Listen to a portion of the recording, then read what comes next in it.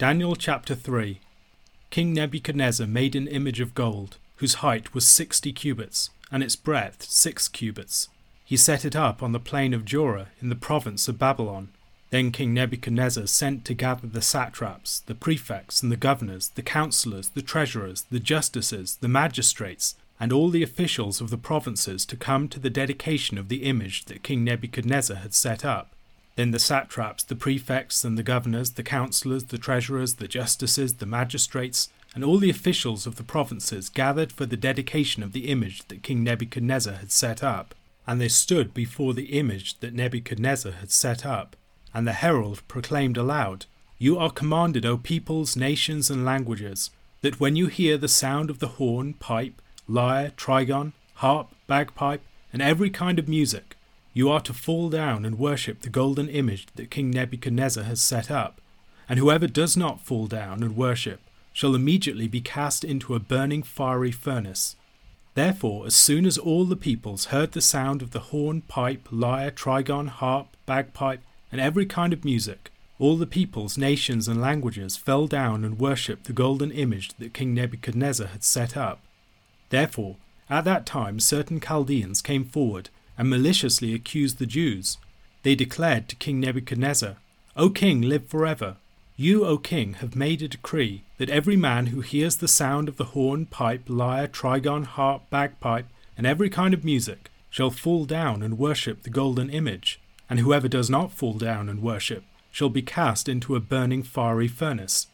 There are certain Jews whom you have appointed over the affairs of the province of Babylon, Shadrach, Meshach, and Abednego. These men, O king, pay no attention to you. They do not serve your gods or worship the golden image that you have set up." Then Nebuchadnezzar, in furious rage, commanded that Shadrach, Meshach, and Abednego be brought. So they brought these men before the king. Nebuchadnezzar answered and said to them, "Is it true, O Shadrach, Meshach, and Abednego, that you do not serve my gods, or worship the golden image that I have set up? Now if you are ready, when you hear the sound of the horn, pipe, lyre, trigon, harp, bagpipe, and every kind of music, to fall down and worship the image that I have made, well and good. But if you do not worship, you shall immediately be cast into a burning fiery furnace. And who is the God who will deliver you out of my hands?" Shadrach, Meshach, and Abednego answered and said to the king, "O Nebuchadnezzar, we have no need to answer you in this matter. If this be so, our God whom we serve is able to deliver us from the burning fiery furnace, and he will deliver us out of your hand, O king. But if not, be it known to you, O king, that we will not serve your gods or worship the golden image that you have set up." Then Nebuchadnezzar was filled with fury, and the expression of his face was changed against Shadrach, Meshach, and Abednego.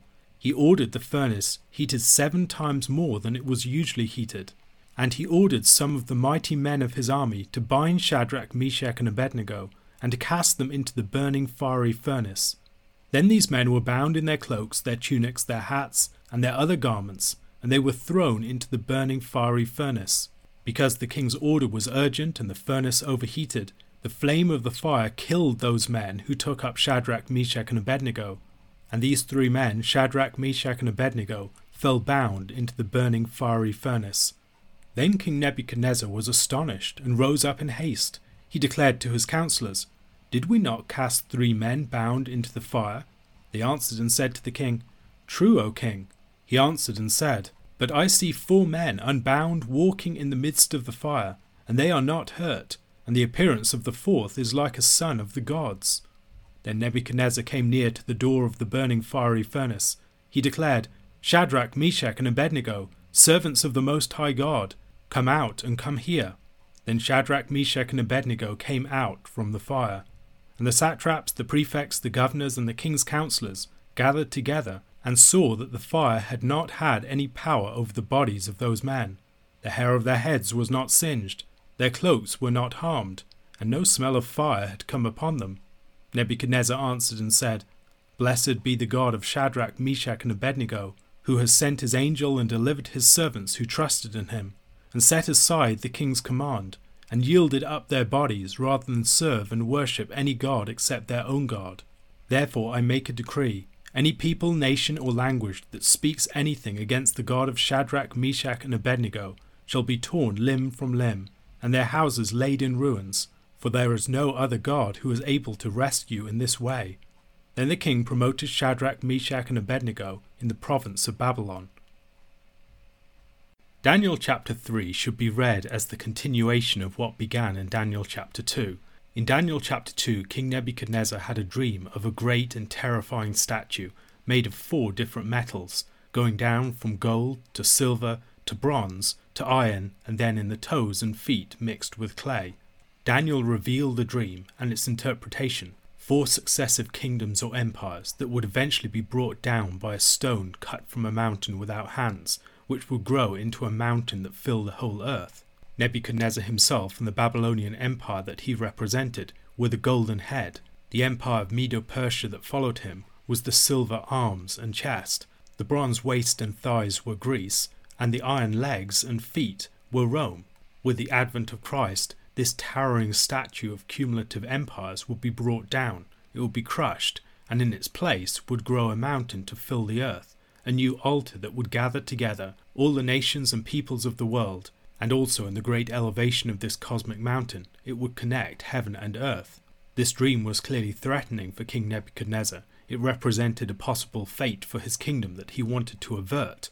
The fact that Nebuchadnezzar, shortly after receiving this dream, sets up a towering image purely of gold is not at all accidental. He is responding to the threat of the dream, trying to present an image that represents his universal and continued sovereignty. Nebuchadnezzar wants to gather all humanity around his sovereignty with this golden image. As we saw in chapter 2, this has Babelic connotations. In chapter 1, they are brought to the land of Shinar, which is the land where the Tower of Babel was built. Babylon, of course, is related to Babel, and Nebuchadnezzar, in the chapters devoted to him, is always associated with these grand towering images: the great statue of chapter 2, the great image in chapter 3, and then in chapter 4, the great towering tree. Each of these images represent not only an ascent to or descent from heaven, but also a hubristic attempt to gather all things, all peoples, around these great images or towers. Nebuchadnezzar's ambition is clearly the ambition of the tower builders in chapter 11 of Genesis. Chapter 3 continues the Aramaic section of the book of Daniel, which runs from chapter 2 verse 4 to the end of chapter 7. These chapters have a chiastic or book-ended structure. Chapter 2 corresponds with chapter 7, chapter 4 with chapter 5, and our present chapter 3 corresponds with chapter 6. In chapter 3, the 3 friends of Daniel, Hananiah, Mishael, and Azariah, are tested in their willingness to resist the king's idolatrous decree. Daniel faces a similar test in chapter 6, where he gets thrown into the lion's den. Just as his friends are miraculously preserved in the fiery furnace in chapter 3, he will be preserved in the lion's den in chapter 6. In both cases, they exemplify faithfulness to the Lord in the midst of an idolatrous administration. As a response to the threatening dream of chapter 2, the building of this great image is a sign of the insecurity of Nebuchadnezzar. It's an attempt to shore up his sovereignty. In chapter 2, we saw some of the tensions that probably existed between Nebuchadnezzar and the Chaldeans within his administration. In this chapter, through the establishment of this grand public spectacle, Nebuchadnezzar seems to be attempting to bring some coherence to his fracturing administration. In this respect, we can also see the shadow of Babel behind. They do not want to be scattered upon the face of the earth, and so they build this great tower. Nebuchadnezzar is building his great statue or image for a similar purpose. The image itself is of a remarkable height, 90 foot or 27 meters tall. In the text itself, it's described as being 60 cubits tall and 6 cubits broad. As the Babylonians used a sexagesimal number system, the choice of these particular dimensions may not have been accidental. While this would not be the largest image in the ancient world, it would be one of the tallest. The same language that is used of the image in chapter 2 is also used of this image. However, as James Jordan argues, the proportions seem wrong for a human figure. We would expect, if it were a human figure, for its breadth to be at least double what it is relative to the height. We might perhaps speculate that it was set upon a grand pillar or pedestal, or perhaps it is something like a great gold-plated obelisk with the image of a person inscribed upon it. Collective worship in this instance seems to be serving a grander political project. The construction of the image, as already noted, is in part Nebuchadnezzar's response to his sense of insecurity at the strength of the Babylonian administration. This great image, as a focal point for religious worship, is an attempt to gather together the whole of Babylon, both vertically, with the entire hierarchical structure of Babylonian government represented, and horizontally, with all peoples, nations and languages brought together and united in this common act. Several groups of government officials are mentioned: satraps, prefects, governors, councillors, treasurers, justices, magistrates, and all the officials of the provinces. Paul Tanner identifies the different groups as follows. The satraps would be the rulers over the major provinces. The prefects would be the high officials immediately subordinate to them. The governors would be the administrators of smaller regions. The councillors would be the advisors in the king's court. The treasurers, those who supervise the treasury. The justices would be the legal officials, and the magistrates, who would be like sheriffs in some instances. Daniel chapter 3 makes a lot of use of repetition. It has these grand lists of these officials, also later of musical instruments, the clothes of Shadrach, Meshach and Abednego, and even the names of Shadrach, Meshach and Abednego, are repeated on several different occasions, often redundantly. This has a sort of comedic or satirical effect. Nebuchadnezzar is vying to express his great power and sovereignty, but it is all proven futile and impotent in the end. Nebuchadnezzar appoints a grand orchestra of exotic musical instruments that will lead the worship event. They're perhaps related to the different nations. The musical instruments are an assemblage of instruments of diverse cultural origins, with their names also coming from different languages. Their precise identity is debated by biblical scholars. In verses 3 to 7 we see some of the most extensive use of comedic repetition. Phrases like "the image that Nebuchadnezzar had set up" are repeated many times, and the narrator never avails himself of the many opportunities that he has to trim down the great weight of the text. The prose, weighted as it is by this abundance of repetitive elements, expresses something of the comedic pomposity of the king, and also of the mindlessness of what is taking place. In terms of the background of Babel, the musical instruments seem to be serving as a language intended to unite all peoples, nations and languages.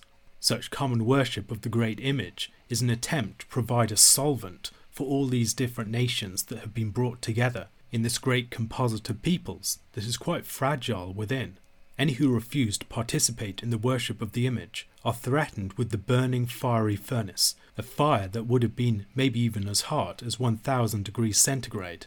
The presence of the fiery furnace nearby probably suggests that it had some role in the construction of the image in the first place, perhaps producing the metal with which it was plated. Or perhaps it was used for preparing lime. It had an entrance at the top, through which the Jews would later be thrown, and it also has an entrance at the side from which the king would later see them. Foreign nations were often connected with images of fire and furnaces. We might think, for instance, of the brick kilns of the original Babel, the invention of which encouraged the ambition to make this great tower in the first place. Egypt is described as an iron furnace in places like Deuteronomy chapter 4 verse 20. But the Lord has taken you and brought you out of the iron furnace, out of Egypt, to be a people of his own inheritance, as you are this day. The same image of Egypt and the captivity there is used in 1 Kings chapter 8 verse 51 and Jeremiah chapter 11 verse 4. In Ezekiel chapter 22 verses 17 to 22, the image of a furnace is also used of the house of Israel in the book of Ezekiel chapter 22 verses 17 to 22. The Lord there speaks of purging away the dross of a nation that has become thoroughly corrupt.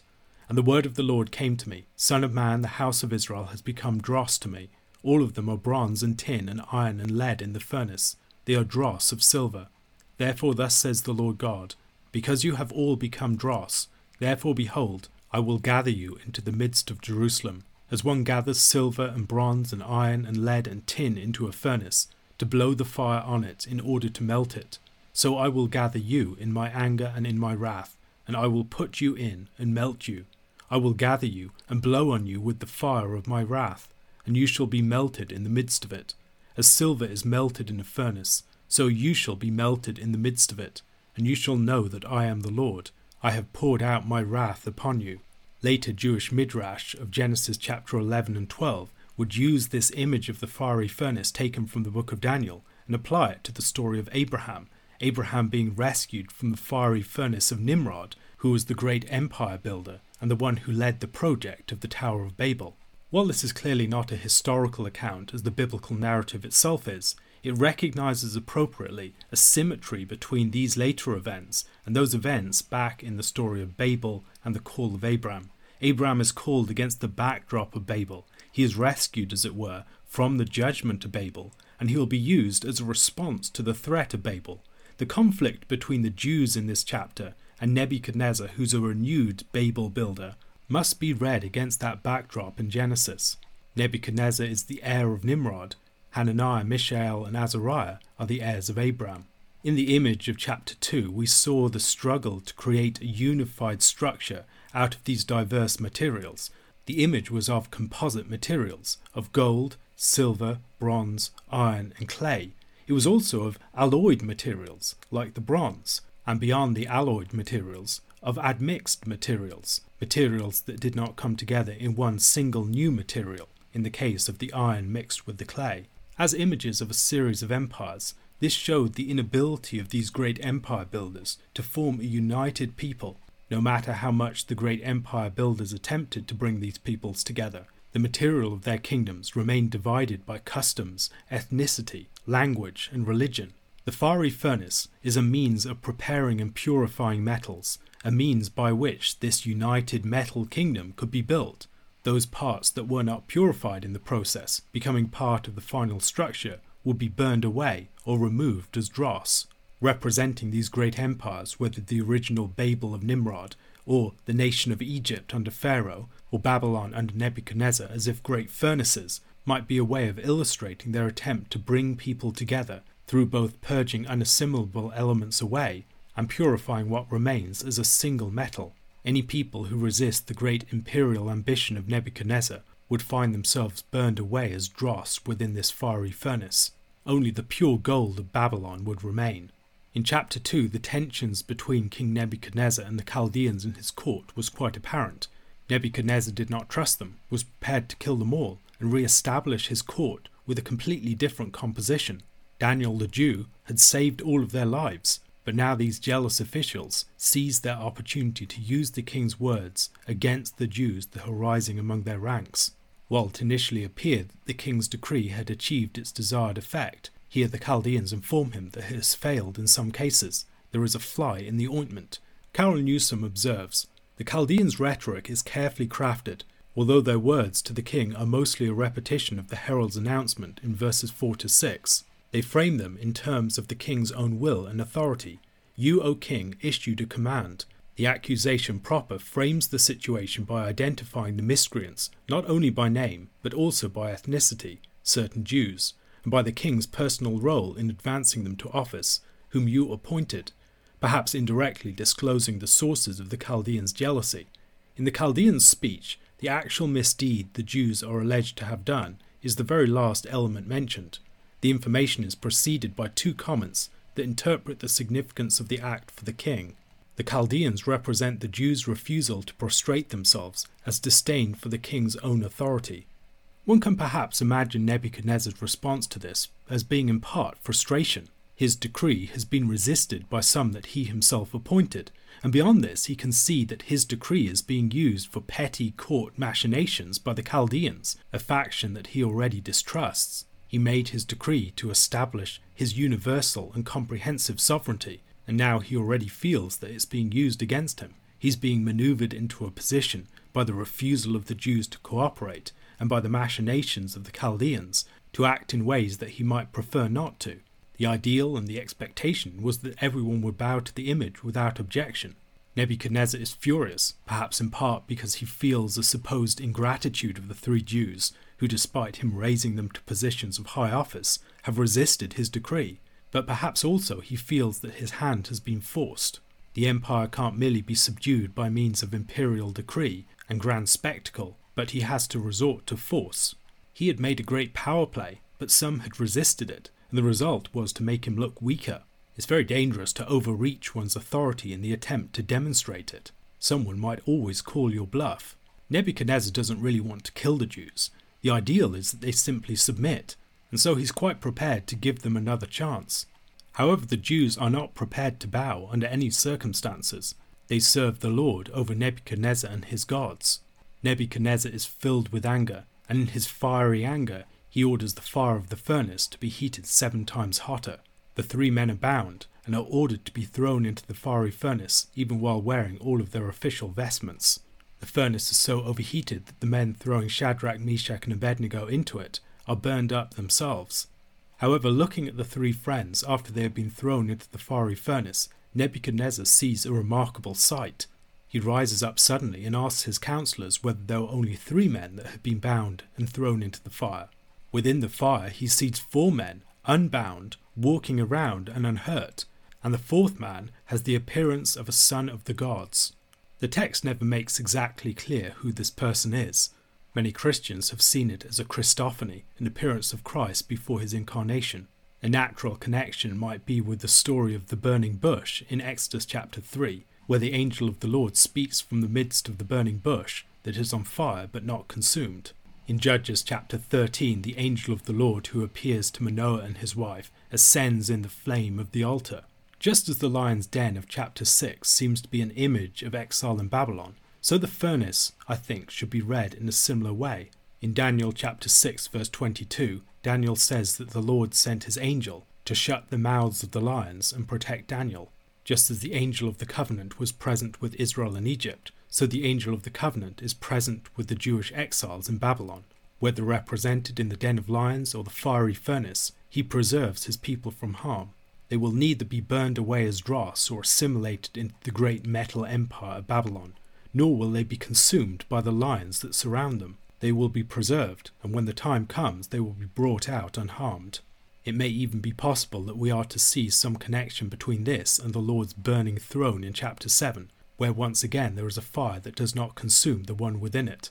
Nebuchadnezzar, in his pride, has set up a grand public spectacle to represent his own sovereignty, and unwittingly had established a stage for the demonstration of the Lord's power.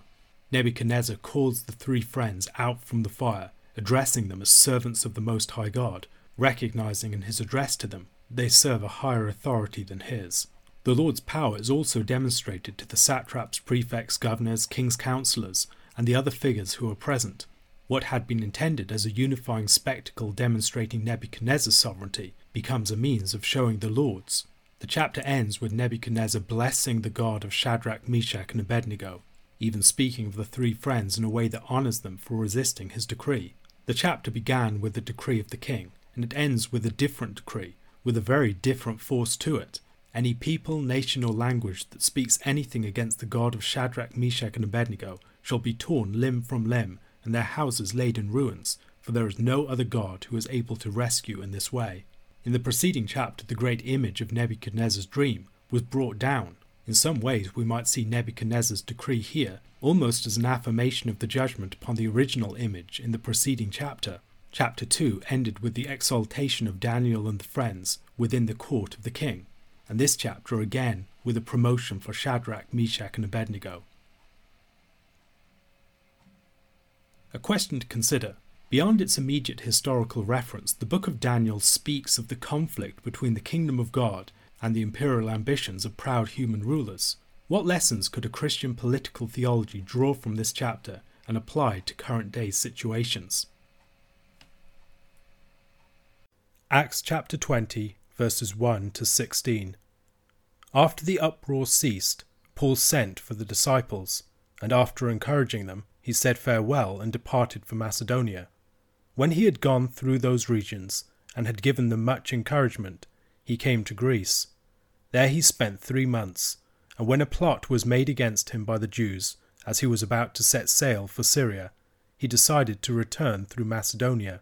Sopater the Berean, son of Pyrrhus, accompanied him, and of the Thessalonians Aristarchus and Secundus, and Gaius of Derbe, and Timothy, and the Asians Tychicus and Trophimus. These went on ahead and were waiting for us at Troas. But we sailed away from Philippi after the days of unleavened bread, and in 5 days we came to them at Troas, where we stayed for 7 days. On the first day of the week, when we were gathered together to break bread, Paul talked with them, intending to depart on the next day, and he prolonged his speech until midnight. There were many lamps in the upper room where we were gathered, and a young man named Eutychus, sitting at the window, sank into a deep sleep as Paul talked still longer, and being overcome by sleep, he fell down from the 3rd story and was taken up dead. But Paul went down and bent over him, and taking him in his arms, said, "Do not be alarmed, for his life is in him." And when Paul had gone up and had broken bread and eaten, he conversed with them a long while, until daybreak, and so departed. And they took the youth away alive, and were not a little comforted. But going ahead to the ship, we set sail for Assos, intending to take Paul aboard there, for so he had arranged, intending himself to go by land. And when he met us at Assos, we took him on board, and went to Mytilene, and sailing from there we came the following day opposite Chios.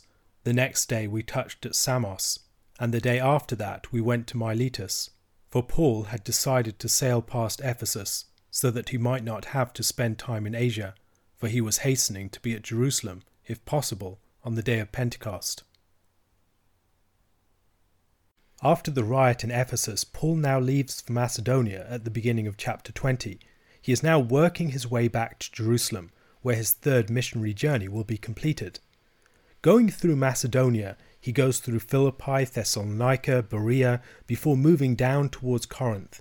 He is retracing the steps of his 2nd missionary journey. While he's doing this, he's encouraging and building up the churches along the way, bringing news from one place to another, bringing ministers from one place to another, and collecting gifts to bring back to Jerusalem. Alongside this, he's also writing some letters. He most likely writes 2 Corinthians at the time in Macedonia, as we might see in 2 Corinthians chapter 9 verses 1 to 3. Now it is superfluous for me to write to you about the ministry for the saints, for I know your readiness, of which I boast about you to the people of Macedonia, saying that Achaia has been ready since last year, and your zeal has stirred up most of them. But I am sending the brothers so that our boasting about you may not prove empty in this matter, so that you may be ready, as I said you would be. Paul on this journey is accompanied by several companions, including Luke himself, the we returns at Philippi. These companions represent various churches in the various regions, many of whom seem to intend to return with Paul to Jerusalem. Why such a large company for a missionary journey that is seemingly completed? It seems most likely that they are a delegation of many of the churches in various parts of the empire, bringing their respective gifts back to Jerusalem with Paul, representing their congregations in so doing. This is a sort of harvest of the nations, which Paul is eager to bring to Jerusalem for the Feast of Pentecost, the Feast of the Harvest. This would bring the narrative full circle, back to the initial gift of the Spirit at Pentecost in Jerusalem at the beginning of the book. Now there is a new gift being given at Pentecost. Now the Spirit is bringing in a much greater harvest, and perhaps Paul is intending to perform a sort of symbolic presentation of the harvest of the Gentile mission field with these men.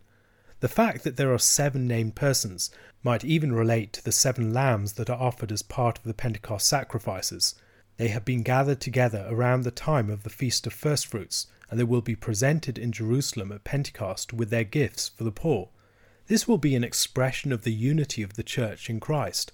Like Jesus, his master, the Apostle Paul is also travelling towards Jerusalem and his capture there, surrounded by a company of disciples. Paul will also write the epistle to the Romans shortly after this, as we can see from Romans chapter 15 verses 25 to 26. At present, however, I am going to Jerusalem, bringing aid to the saints, for Macedonia and Achaia have been pleased to make some contribution for the poor among the saints at Jerusalem. We can easily fall into the trap of reading Paul's letters as abstract theological treatises. We can forget that they were delivered to particular bodies of people, in particular places, in particular times. This is really a critical juncture in Paul's ministry. He's trying to bring back this large group of Gentiles that will represent the harvest of the Gentiles, and he's writing to churches preparing them on the way.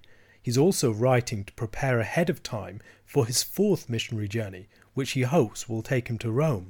We can easily read Paul's letters as books abstracted from time, as if Paul was writing about theology in a vacuum. But reading Paul's letters against the backdrop of the book of Acts, we can see that Paul was a traveller, he was a missionary, he was a man of action, and his letters are actions too. His letters would often be designed to prepare the way for him in his mission, or perhaps on occasions as an alternative to a visit where he lacked the time or the opportunity. This, of course, is especially the case for the prison letters.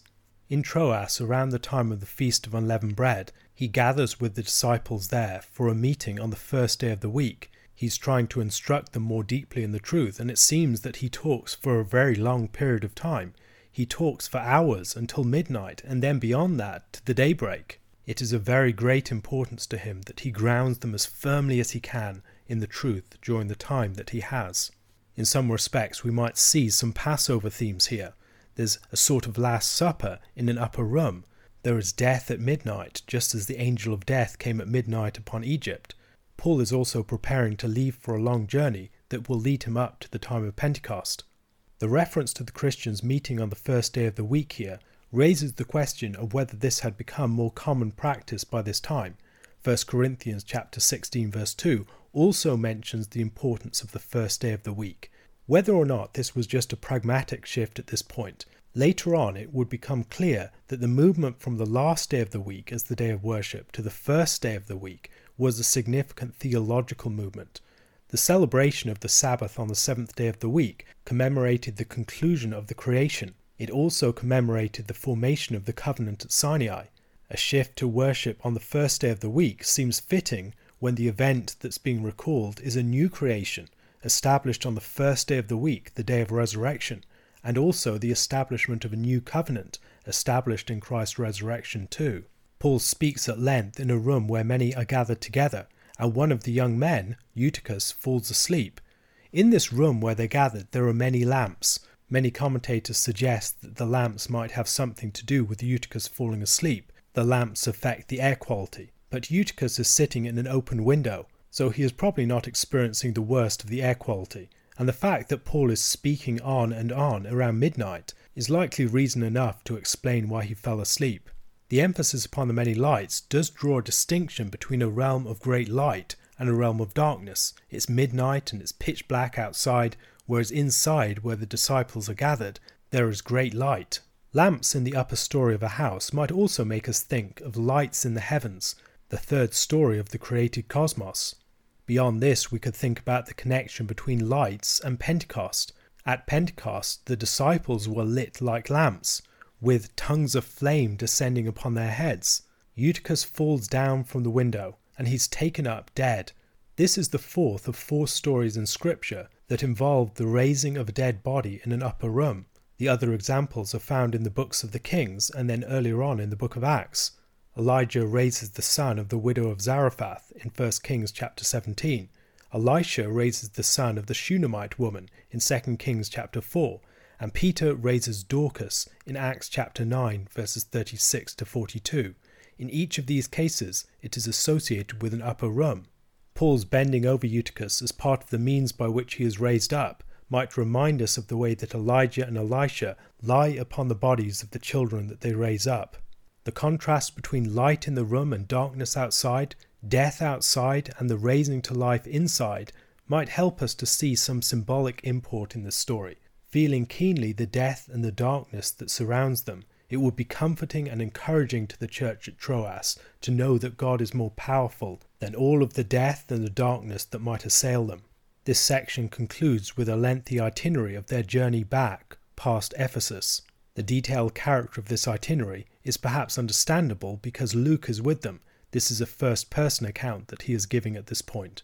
Beyond that fact, however, the itinerary might remind us of certain stories that we find in the Old Testament, as Abraham goes throughout the land, or maybe as the people conquer the land, going from one place to another. The story of Paul's missionary journeys is in many ways achieving something similar. A question to consider. This passage ends with an expression of Paul's intention to get back to Jerusalem before the day of Pentecost. It's important to him to be there at that point. And as we have seen, there may be some symbolic connection between what he's doing in bringing the gift from the Gentiles and the Gentiles themselves at the time of the Feast of Harvest. Nevertheless, the reference to a Jewish feast and Paul's eagerness to get back in time to celebrate it might surprise some hearers. Yet this is by no means the only occasion where we see something like this. Where else in the book of Acts can we see references to Jewish feasts, and what significance is given to them at these different junctures?